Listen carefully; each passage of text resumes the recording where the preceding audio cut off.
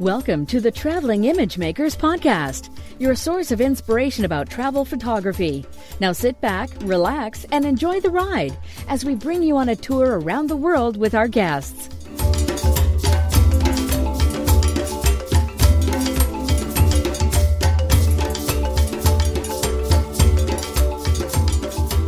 All right, welcome everyone to another episode of the Traveling Image Maker podcast with your hosts Hugo Che and Ralph Velasco, who are united again on a show. It's been a while, Ralph, that we've been on the show together. We had our schedules were not exactly fitting each other, right? Yeah, it's unfortunate, but that's the way it happens with working travel photographers. We're all over the world, and so are our guests sometimes. So I'm glad we can make this work. And here you're back in your home in Chicago? Yep, still here for just a few more days, and heading off to Spain, Morocco, and Portugal. Today's Monday, so this Friday, and so I'm really looking forward to getting back on the road. Good. And as for me, I'm home in Milan, and looking forward to a couple of trips. I've got a week-long trip to Puglia in the south of Italy, and then another one in Tuscany, all coming up in less than a month. So really excited about those. Wonderful. For some time, so hoping to get some good shots there. All right, Great. Let's talk about our guest, who is a return guest. One of our favorites, and we wanted to have him back on the show. He's a veteran commercial travel photographer, Fujifilm Global Ambassador, writer, consultant, entrepreneur with over 20 years of experience in the photography industry. His work has been featured worldwide in numerous commercial and editorial publications, including the New York Times and the cover of National Geographic. Wow. He has a great passion for travel, and the landscape and the people that he encounters along the way are the inspiration for his popular blog and the other publication he writes for. So let's welcome Ken Kamineski. Hi, Ken. How are you doing? Hi, gentlemen. I'm doing great. How are you guys? Hey there, Ken. I'm doing really well, thanks. We're doing good. So you've been with us on episode 56, that's almost 2 years ago. We had a nice conversation, mostly about the business of travel photography. And today we'll talk about something else, of course. But first of all, what's new with you in the past almost 2 years since that interview? What's happening? What's been happening in your life? Well, it's like Ralph says, we're never in the same place for very long, or if we are, it's still, a real roller coaster kind of existence in terms of what we do, and it sure has been for me. So I'm still here in the United States, but, having last couple of years had the opportunity to visit some exciting new places. Last year was the first time that my company and I scouted Tanzania and Zanzibar for our annual safari that we're going to be doing from now on. I just got back from our inaugural Norway photo tour, and that was just absolutely wonderful. We were blessed with incredible weather, a great group of people, and just a ton of fun. And then after that, I went to your neck of the woods in Italy, Germany, Austria, and Slovenia to do a little bit of scouting for some other potential photography tours that we're looking at doing, and it's just been a really interesting year of travel. Lots of new things coming up for next year as well. And actually today we just launched our Myanmar photography tour for December of this year, and I'm thrilled about that because that's just such a special part of the world that I'm really looking forward to sharing with a whole bunch of new people. I seem to remember a couple of Facebook posts about you being stranded somewhere in the Dolomites due to a failing car or something. Yeah, what's the story there? That definitely happened, and honestly, it's part of the it's part of the things that you have to expect once in a while in terms of when you're on the road, and you never like when bad things happen, but they do, and it's about how you handle them and how it all works out in the end that really counts. And I'll be honest, the car company that we were dealing with really messed up, and for the whole time that we were there, very little was done in order to help us out. But I'll tell you, they, upon my return and talking to the right people, they sure have stood up and taken responsibility for what they did, and are making sure that, we're walking away not thrilled, but satisfied with the outcome, given the chance, to do something about it. And since you can't go back and fix the past, I'm always impressed when people or a company takes responsibility for errors and mistakes that they make, apologize for it, and then actually do something about it. And that's what's happening. So the best stories in the end up being those ones where, you live through them. They're a pain in the butt, and they're challenging and difficult, and they make you want to scream while they're happening. But a couple of weeks later, looking back at it, it kind of puts a grin on my face, and I laugh about it with my buddy Patrick, who I was there with. Cool. And I think you met some great people while you were there because of that misadventure, I think.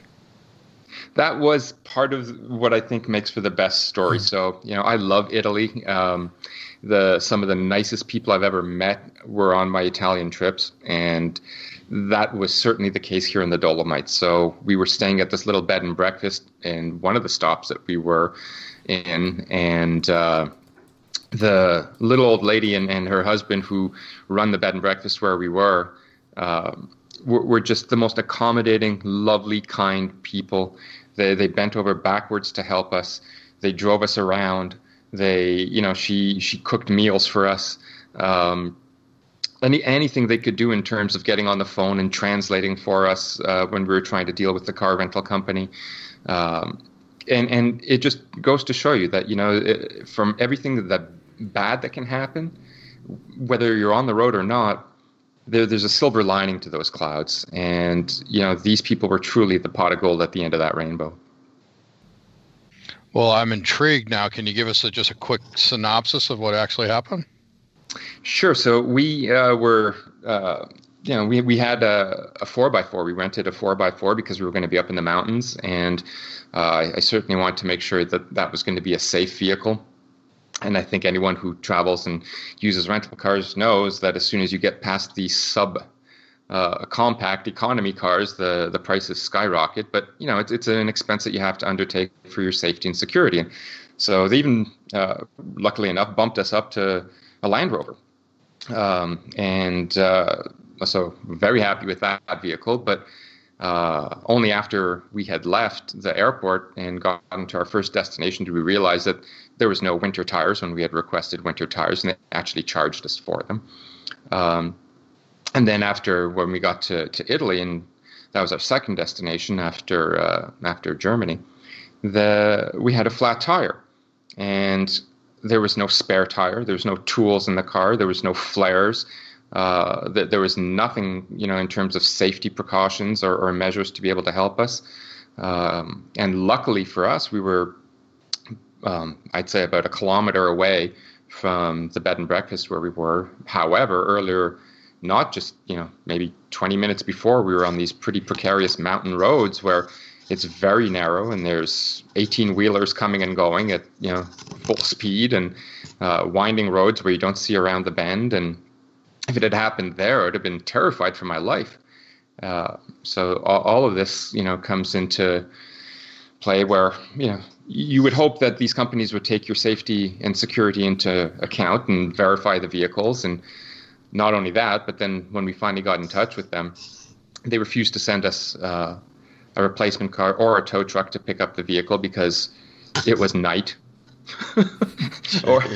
And then they said, well, the weather is bad. And it's like, all we had to do was look outside, and it was a perfectly clear night. Nothing was wrong with the weather at all. And they absolutely adamantly refused. And the next day, when it was blustery snowing, they did send a tow truck to pick it up. But they picked it up and they left us stranded with no means to be able to get a replacement vehicle, with no person to contact. And we were rather bewildered. So I literally had to call, I'm guessing, 8 to 10 different places to try and see what was happening, if anyone was going to help us, and we were going to get a replacement vehicle. Nothing, to the point where, one of the people we actually spoke to said she couldn't help us because she doesn't have a computer. This was from the car rental company. So, Yeah. I mean, okay, do you have an Etch-a-Sketch? Abacus? Right? So it was, it was becoming farce and comedy at that point. And I'm very sorry for the wonderful woman who ran that B&B who had to see me get angry and talk on the phone in a rather heated fashion, but she was smirking and laughing the whole time. So I would just wink at her and go, cup the phone and say, I'm not really that angry. I just have to let them think I am. And in the end, even that didn't help. But maybe it helped me a little bit get, my anger out of my system. And then finally, we had to rent a vehicle from another company because nothing was being done. And who came to our rescue was American Express. And I'll give them props for being there. And thank them very much for the way they help their customers when they're in need. And they're renowned for that, and there's a good reason for it. They do take care, and they're absolutely wonderful in terms of customer service and any kind of help that they can provide, even if it's above and beyond the call of duty. So cheers to Amex for that. So not the kind of thing that you would imagine it would happen in the middle of civilized and modern Europe between Germany and Italy, right? Maybe something... Well, well, in Italy, maybe. Maybe in Italy, yeah. More like in Italy, but you rented in Germany, so I don't know who's to blame. Yeah. I don't know either, but I ended up dealing with, the Italian side of it. And as much as Italy is probably my favorite country to travel around in, I don't think that anyone should be in a hurry when they're in Italy or have absolute, plans that can't be broken. It's not the most organized place in the world. Let's leave it. The food and the wine and the history and the culture and everything else sure makes up for the lack of planning. So just I was saying before that I have this trip to Puglia organized. I'm leaving in, when this episode goes out, it will be the day before I leave, actually. So, and yeah, make me think that I need to check my trunk if there is a spare tire there. Yeah, I would recommend that to everybody, including me from here on in. So, and you might expect something like that to happen in Africa, which is for me just a way to introduce a bit jokingly the topic of our next question, or the main topic of our talk today, which is Africa, and especially safaris.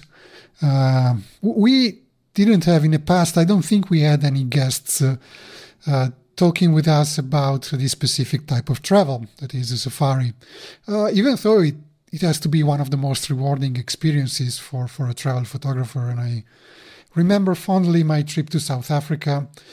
We did a mix of park drives and also more rugged safaris, and I really loved it. So we need to address this lack in a way. So you did a trip to Africa last year, a safari trip to Tanzania. So can you tell us about it? How was it? I'd love to. So my partner and I at Discovery Photo Tours, we're always looking to add new exciting destinations to our roster of tours that we offer. And certainly a safari was going to be something that we wanted to do. However, we had not been before. And last year, we had planned to do a scouting trip to make sure that we could get some marketing images, do all the vetting we need to do in terms of accommodations and places that we eat and the operator that we have. And we brainstormed a little bit and said, well, instead of just doing this ourselves, why don't we try and find a way that we can bring some people with us? And, so we dubbed it a scouting tour. And we were very honest about the fact that we were there to scout. And this is, our first time there. There was no pretense in terms of, telling everyone how much experience we had. And we did it as a sign-up process where people had to basically be vetted to come with us. And by that, I mean that we just wanted to have some people who are a little bit more experienced with photography so that they wouldn't need as much guidance as we usually give on our tours.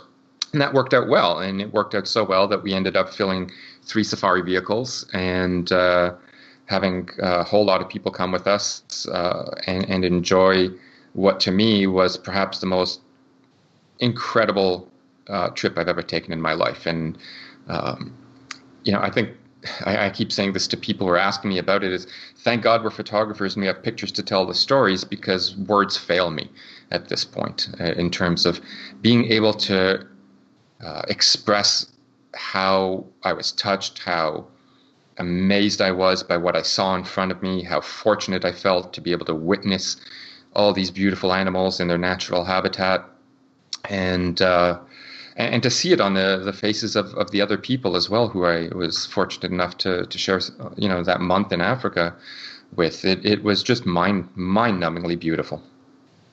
Ken, I've never been on a safari. I've only been to Northern Africa, Egypt, Morocco. I do tours there, but have not done any safaris, and certainly intrigued by what you're saying. And I mean, what were some of the things that just simply amazed you? Someone that's traveled the world and seen as many things as you have, what amazes someone like you in that instance? The freshness of it all, the fact that this was all extremely new in terms of visuals in front of me. Now I've seen, epic landscapes and wonderful, cities and towns and, people of cultures of all different kinds, but wildlife was very new to me. I'd been to Namibia before on a bit of a safari as well, which was good, but Namibia also offered a lot of other opportunities to see different kinds of things. So it was a limited amount of time we spent on game drives. This was much more intense, and the prolific amount of animals that we saw. So there were days where you could see literally hundreds of thousands of wildebeest in front of you, as far as the eye can see. This is all taking place on the Great Migration, and where there's over 3 million wildebeest that travel from southern Tanzania up in through the Masai Mara area of Kenya, and we were just so fortunate to be there at that time. Planned, of course, to be able to capture this. And the zebras as well. There was just days where thousands and thousands of them are just galloping in front of you, and then the big cats like the leopards and the lions and the cheetahs, which that's my favorite. I just absolutely adore these big cats, and it's fascinating. We saw, mother lions nursing their young. We saw cheetahs teaching their children how to hunt. We saw leopards with antelope kills up in the trees, and you could just go on with every kind of antelope and elephant and hippopotamus and rhino and hyena, and it was again just incredible. And what time of year is this, Ken, that migration happens?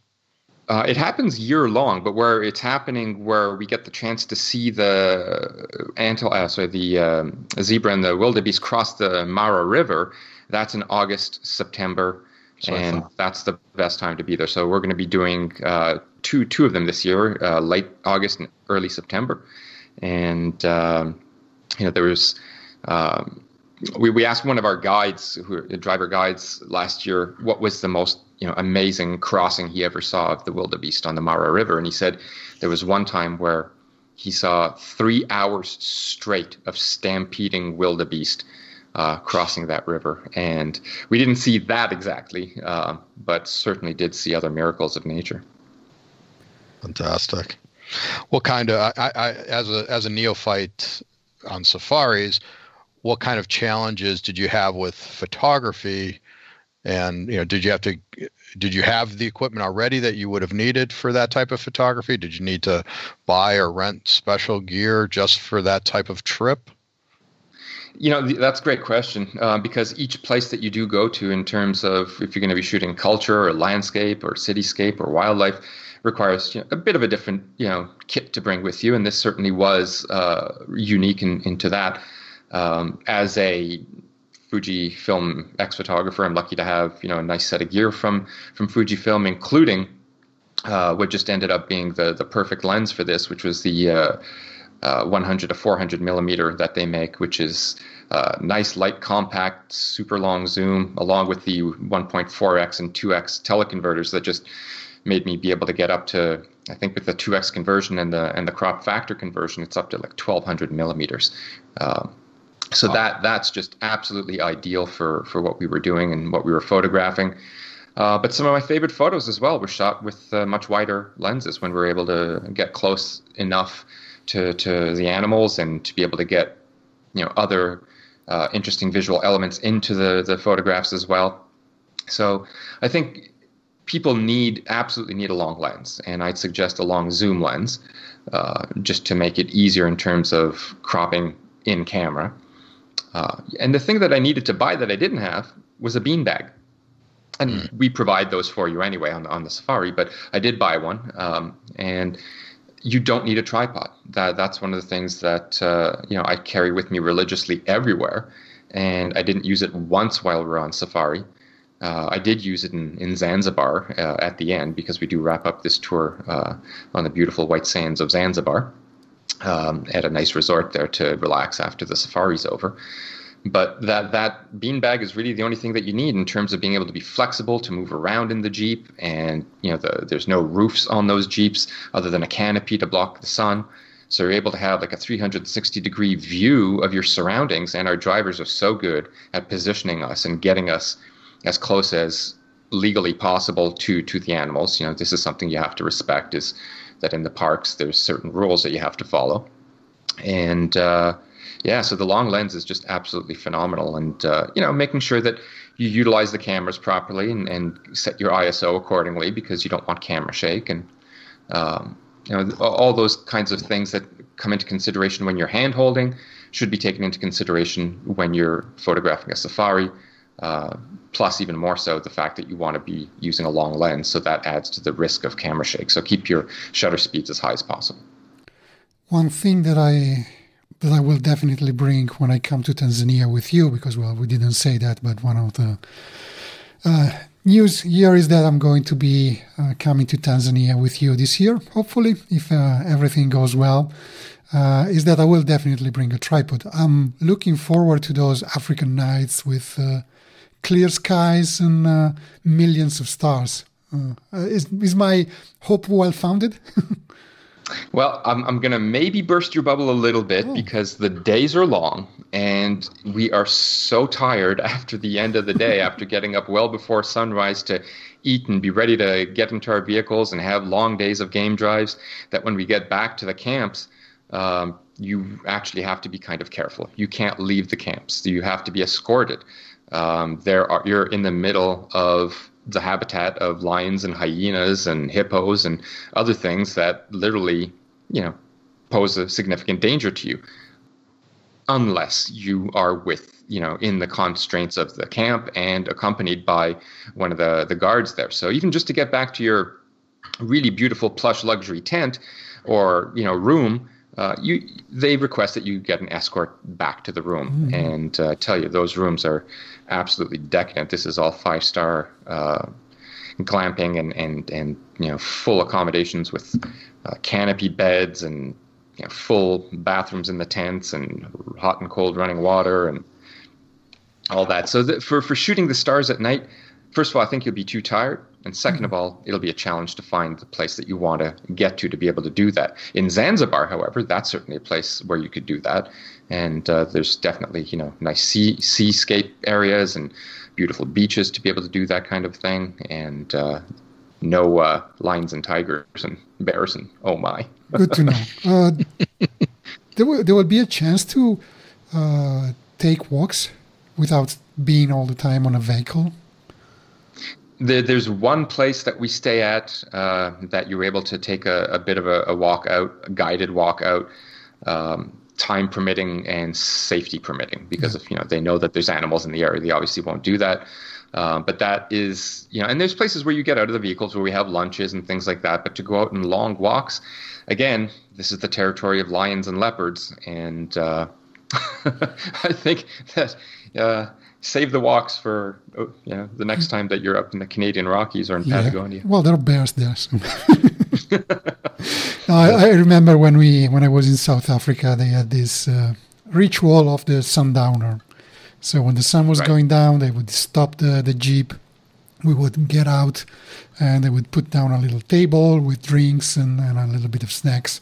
But of course, there was always a spotter, how they call them, a spotter or a guard around with a rifle, just in case some lion would show up. Sure. So we do those kinds of things in terms of stopping, and we have, bottles of wine and snacks and coffee ready for us to be able to sit and have a nice little picnic area. And we do that. That's really a lovely part of it. And our guides know exactly where those safe places are. And there's no worries about that whatsoever. But I'll just make a little comment on the sundowner thing, which, yes, that's an African tradition. Everyone, who goes on these safaris and trips loves their sundowners. But that's also a time where the light is at its nicest. So I don't really encourage us doing, the sitting and drinking coffee and tea at sunset. I encourage us to be finding another great place to photograph at, with the most beautiful light of the day. These are, after all, photography tours. And regardless of, even that, you can always pull out and, if everyone else is photographing and you want that nice glass of wine, you can do it while we're all taking photos. No problem. Yeah, that's probably a difference between what I did in the past that was not a photo safari. It was just a safari where I happened to be the one who was really interested in photography, and I would have rather spent my time taking more photos than drinking. But having something that is specifically organized for photographers, I think that's good to know, that you can count on having the most time dedicated to photography as you can possibly get. Yeah, absolutely. And at the camps, we certainly have, the opportunity to sit around the campfire and share stories from the day and, have that drink or two and relax before we hit the sack and wake up again bright and early so we can start capturing more amazing stuff the next day. But the days are long, the days are full, and the days are exciting. It's for those people who have never been on an African safari, I can tell you that your jaw is going to hit the floor.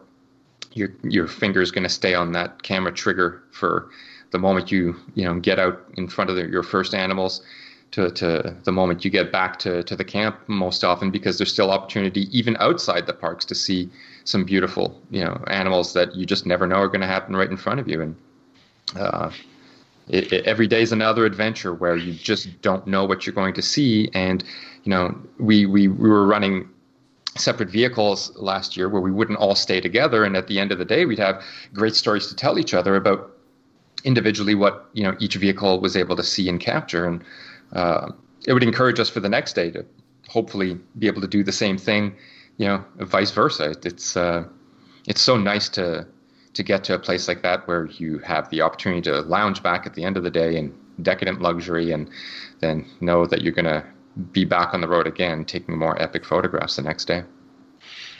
Can, beyond the animals, what other kind of cultural or city type people, photography can one expect in that region? So one of the things that we do is we visit a Maasai tribe village, and we get the ceremonial dance that they do when we get there. And it's beautiful. The men and women all get together from the village and come out and sing and dance for us. And it makes for great photography and video opportunities for our guests. Plus, we get a chance to actually talk to them. Most of them speak English, and so we spend several hours there mulling about and getting an insight into how they live in these villages, because it's a completely different way of life. There's crafts that they make that you can buy, and I'll be honest, some of them are not made by these people, but it's nice to be able to support people who obviously are less fortunate than us, and I always do like to leave a place better than when we got there. We get the chance to visit a little schoolhouse that they have and, spend some time with the children who serenade us. And that's really heartwarming and beautiful. And I really enjoyed that. And on the first day when we get there, and this is optional, we'll take you to, it's a beautiful cultural center in Arusha, which is where our first hotel is, near Kilimanjaro. And the artwork that is done and that they have there is just insane. It is so beautiful. I wish, that I could walk away with dozens of the sculptures that they have. They're just so intricate and ornate, and it's all of wildlife or African scenes, and most of it is local made. They do have a section where just one giant room that's full of African masks from all over Africa. I always tend to pick up a mask wherever I go if that's part of the culture, and that's something I give to my mom from each of my trips, and she's got a nice wall of masks back home from my travels and hers. And so yeah, that if you're into art and culture, there's certainly that side of it. Plus, in Zanzibar, where we wrap up the tour for a few days, Stone Town is a very historic city or town. There's a sad side to that. Part of the East African slave trade took place very much so in Stone Town. And through a guided tour, you'll be able to get a better insight into that part of the African history. Just photographing in and about in Stone Town is really cool, especially Old Stone Town, which still has all those lovely doors, kind of like what you see in Morocco, Ralph, I would imagine. And then, beautiful beaches for swimming. You can go sailing, which we definitely encourage people to do. There's an animal preserve there that we encourage people to visit. And there you can actually interact with several of the animals and get a chance to see what these people are doing in terms of trying to preserve species of animals. And yeah, so there's a whole variety of things. I don't like to make my tours, so centric on one specific thing that's all it is. And these tours are also very friendly, for couples, spouses who are not, into photography. You need a pair of binoculars to enjoy this. And even your phone, let's say in Zanzibar, to take a few snapshots. The joy that I think anyone can get out of being on a safari and just witnessing these kinds of things, it's, and I don't mean this lightly, it's kind of life-changing. It was to me. It just opened up my eyes to so much and made me want to find ways in the future to make sure that we can keep going back there and contributing to the local economy so that they continue to sustain, the anti-poaching squads and other things that are so dearly needed over there. Can you be a bit more specific about the equipment issue? Because I would really like the listeners to this episode to get some practical tips if they're planning to go on a safari, no matter who they are going with. You said, okay, a zoom lens, a telephoto zoom lens is definitely recommended. And I would like just to mention that if you don't have a 400 millimeter lens, there's almost always a rental is an option, right? So absolutely, that's one thing. Camera, and nowadays I think you're a Fujifilm shooter. Fujifilm, Ralph here shooting. Is that Panasonic, Ralph? Panasonic Lumix, yep. Right. So I think that those cameras nowadays are perfectly capable. You don't need a big DSLR to shoot a safari. And there's also the crop factor in a situation like that helps. I mean, you can, with a 400 millimeters lens, actually equates to a 600 millimeter, which helps a lot. So there's a benefit of having a crop sensor instead of a full frame sensor, maybe. I think that's a very good point, and I agree 100%. And not just because I'm a Fujifilm user, but this is a place for the crop sensor. Definitely good to have the teleconverters as well on your lenses, just to get that little bit closer, or a lot closer, actually, at times. Now Fujifilm also has the XH1, which has internal camera stabilization inside that body, and that's a brand new camera this year. So I'm looking forward to bringing that to Tanzania with me this year. Just adds a little bit of extra stability, which may allow you to have one or two more stops of shutter speed, at your disposal in terms of making sure you don't get that camera shake. Make sure that you use your, if your lens has image stabilization, double check all the time that that's on. Also, make sure that it's off if you're using a tripod. So there's definitely things like that make absolute sense to me in terms of why you'd want to use the crop sensor cameras. And at the same time, it's a weight factor. And if you're going to bring a 300, 400, 500, 600 millimeter lens to some place like Tanzania, well, you have to understand that we're also taking some internal flights inside the country that are on small planes. And even the bigger planes today are very much more conscious about the weight of the gear that you bring. And I don't know if you really want to check that super expensive lens that's going to cost you $8,000 to $12,000, $15,000, and see the way the luggage handlers handle that kind of stuff. It's rather nerve-wracking to trust the airlines in that sense these days. So you don't really need, I think, to go to the expense of it. Even for the DSLRs, I'd look at the slower but more compact zoom lenses in terms of the telephotos. And if you want to bring your big 400-500 millimeter super telephoto, you can. And I know a lot of people who do this as well. And that's fine. Just make sure that's securely packed. And you may have to, of course, pay a little bit extra in terms of your baggage fees in order to bring that kind of gear with you. But if you can afford a $15,000 lens, you can afford an extra $100, I think, for the joy of bringing it with you. You recently had a little bit of another horror story about equipment and airlines. So you want to tell us about it? Well, this is becoming more prevalent, and I think all of us as travel photographers benefit greatly from the smaller mirrorless bodies these days, just because it weighs less and it's more compact. And at the same time, working with Fujifilm, even if this stuff is lighter, I tend to bring a lot of gear with me. So, for example, in Norway this year when I was going, I brought both the X series gear that I have, and I brought the GFX, which is their amazing new medium format system, which I'm drooling over right now as I talk about it. So my backpack weighed substantially more than what I was allowed by Norwegian Airlines, and got to the airport, and it's frustrating. They ask you if you have any gear to check, and I usually would just put my backpack as close to the counter as possible and show them only my laptop bag and say, yes, I have this. They'll weigh it and I'm good to go. And I just walk away and get on the plane with the extra heavy bag. This time, for some reason, I was distracted and I said, yes, I do. And I put the backpack on the scale, and it was probably 3 or more times the weight that was permissible. And they refused to let me take it on at first. And this is not the first time that's happened with an airline. So after talking to one person, 2 people, 3 people, I finally talked to a supervisor who was very rude and not helpful at all at the beginning, and said that there's absolutely no way that I could check it in.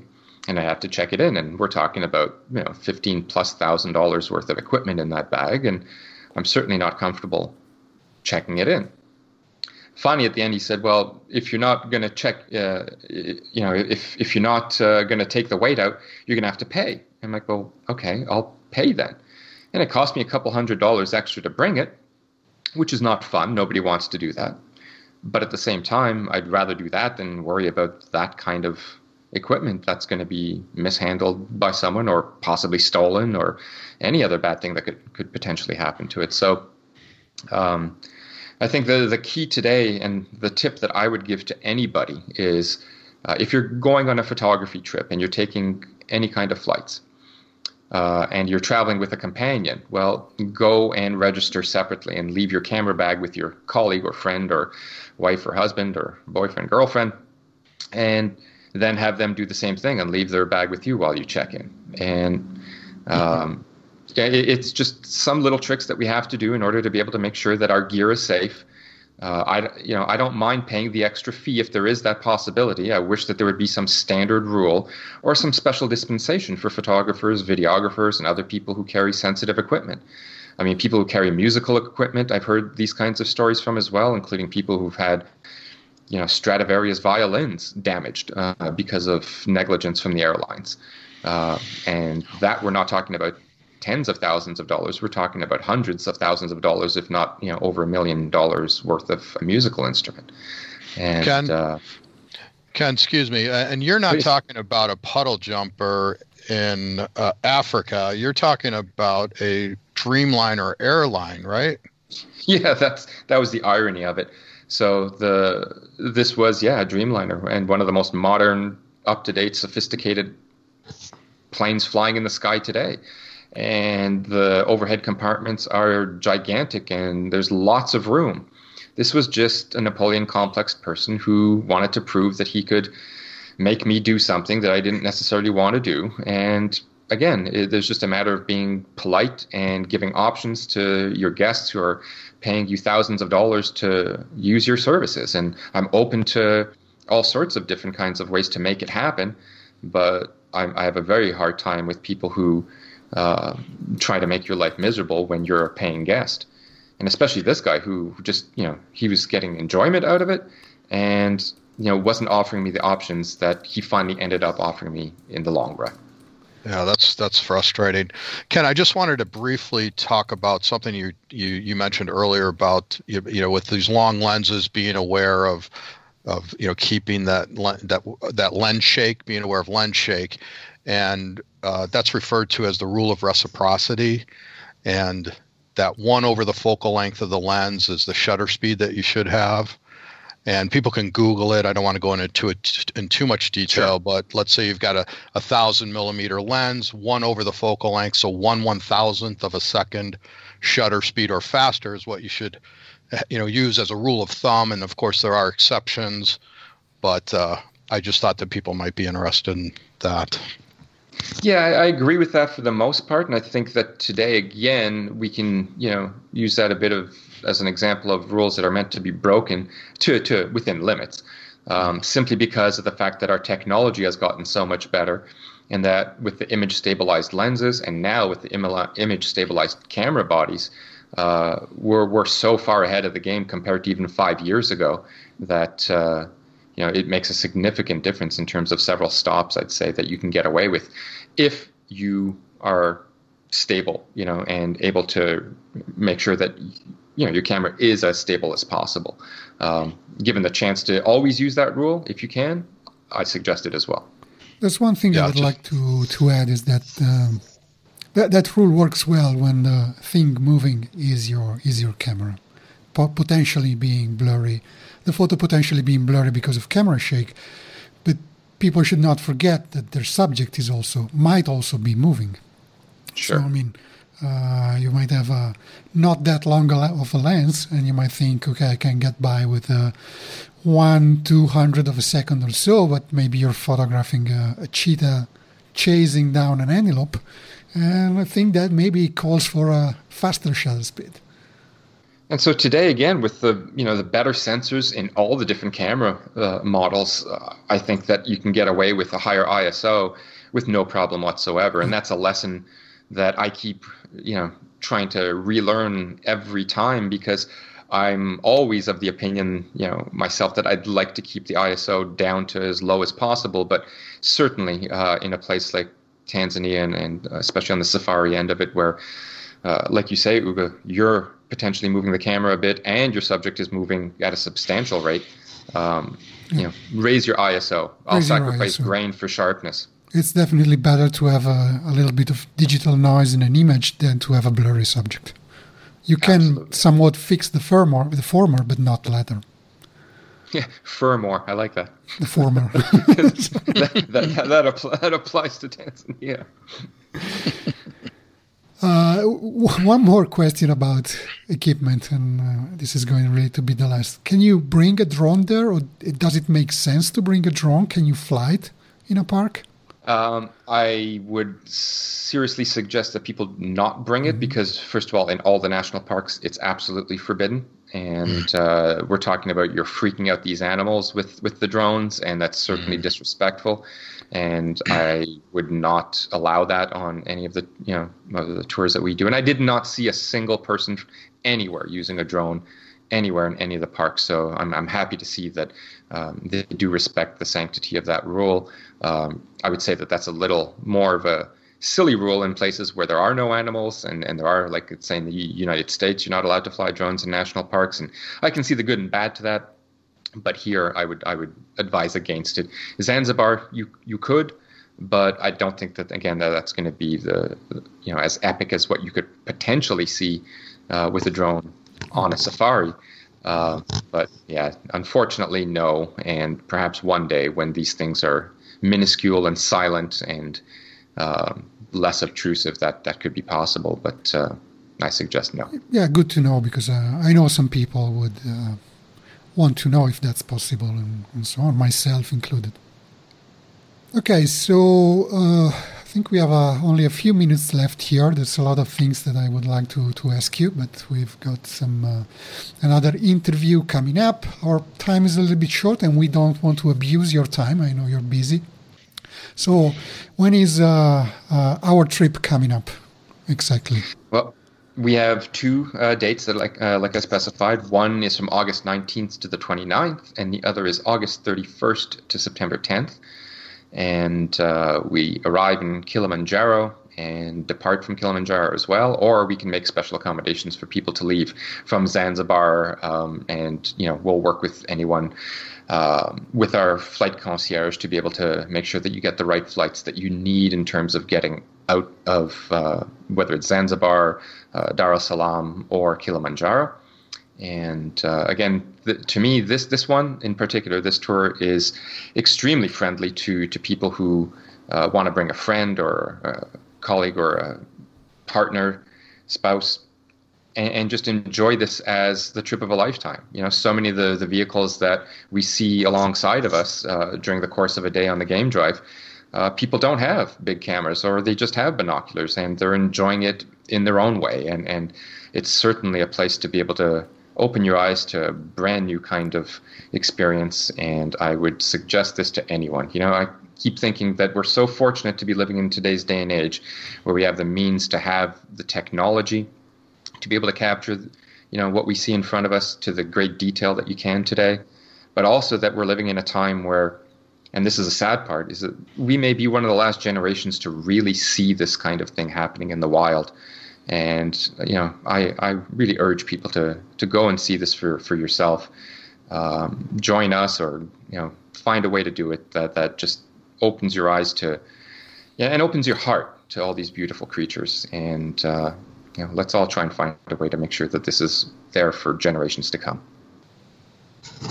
Great advice. That's something I've always wanted to do, and you've really encouraged me to do that. I'm going to look into getting over there in the next couple of years and make that happen. Well, thanks for being on the show, Ken. Really appreciate it. Well, where can people find out more about you online?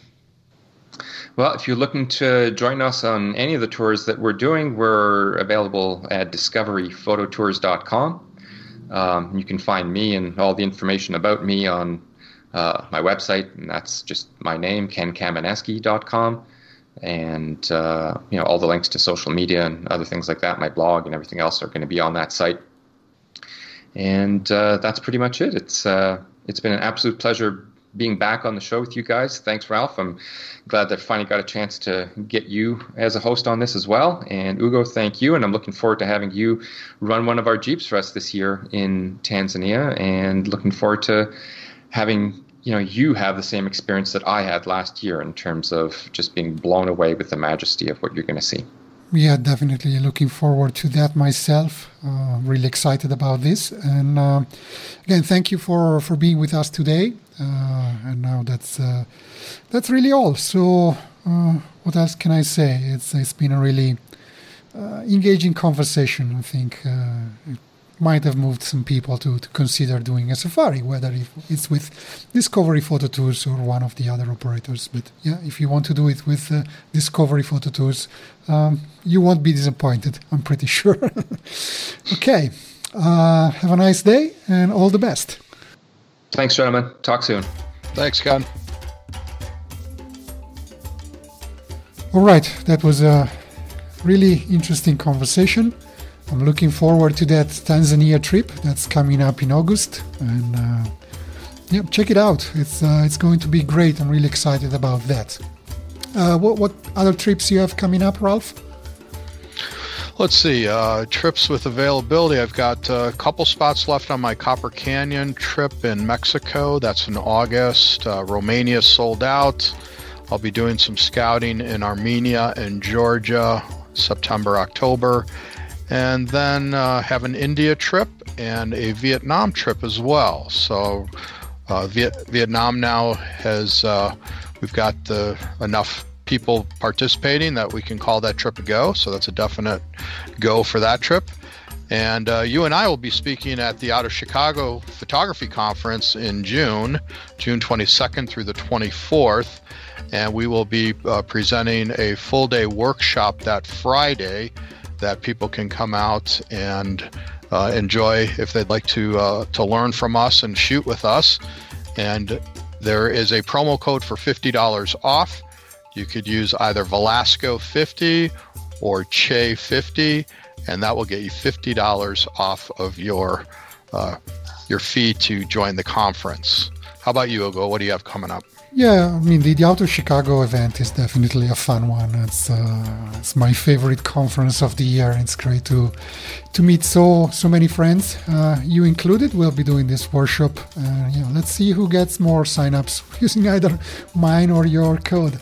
But act fast. I think by the time this episode airs, will still only be a few days left. I think this year it will sell out fast.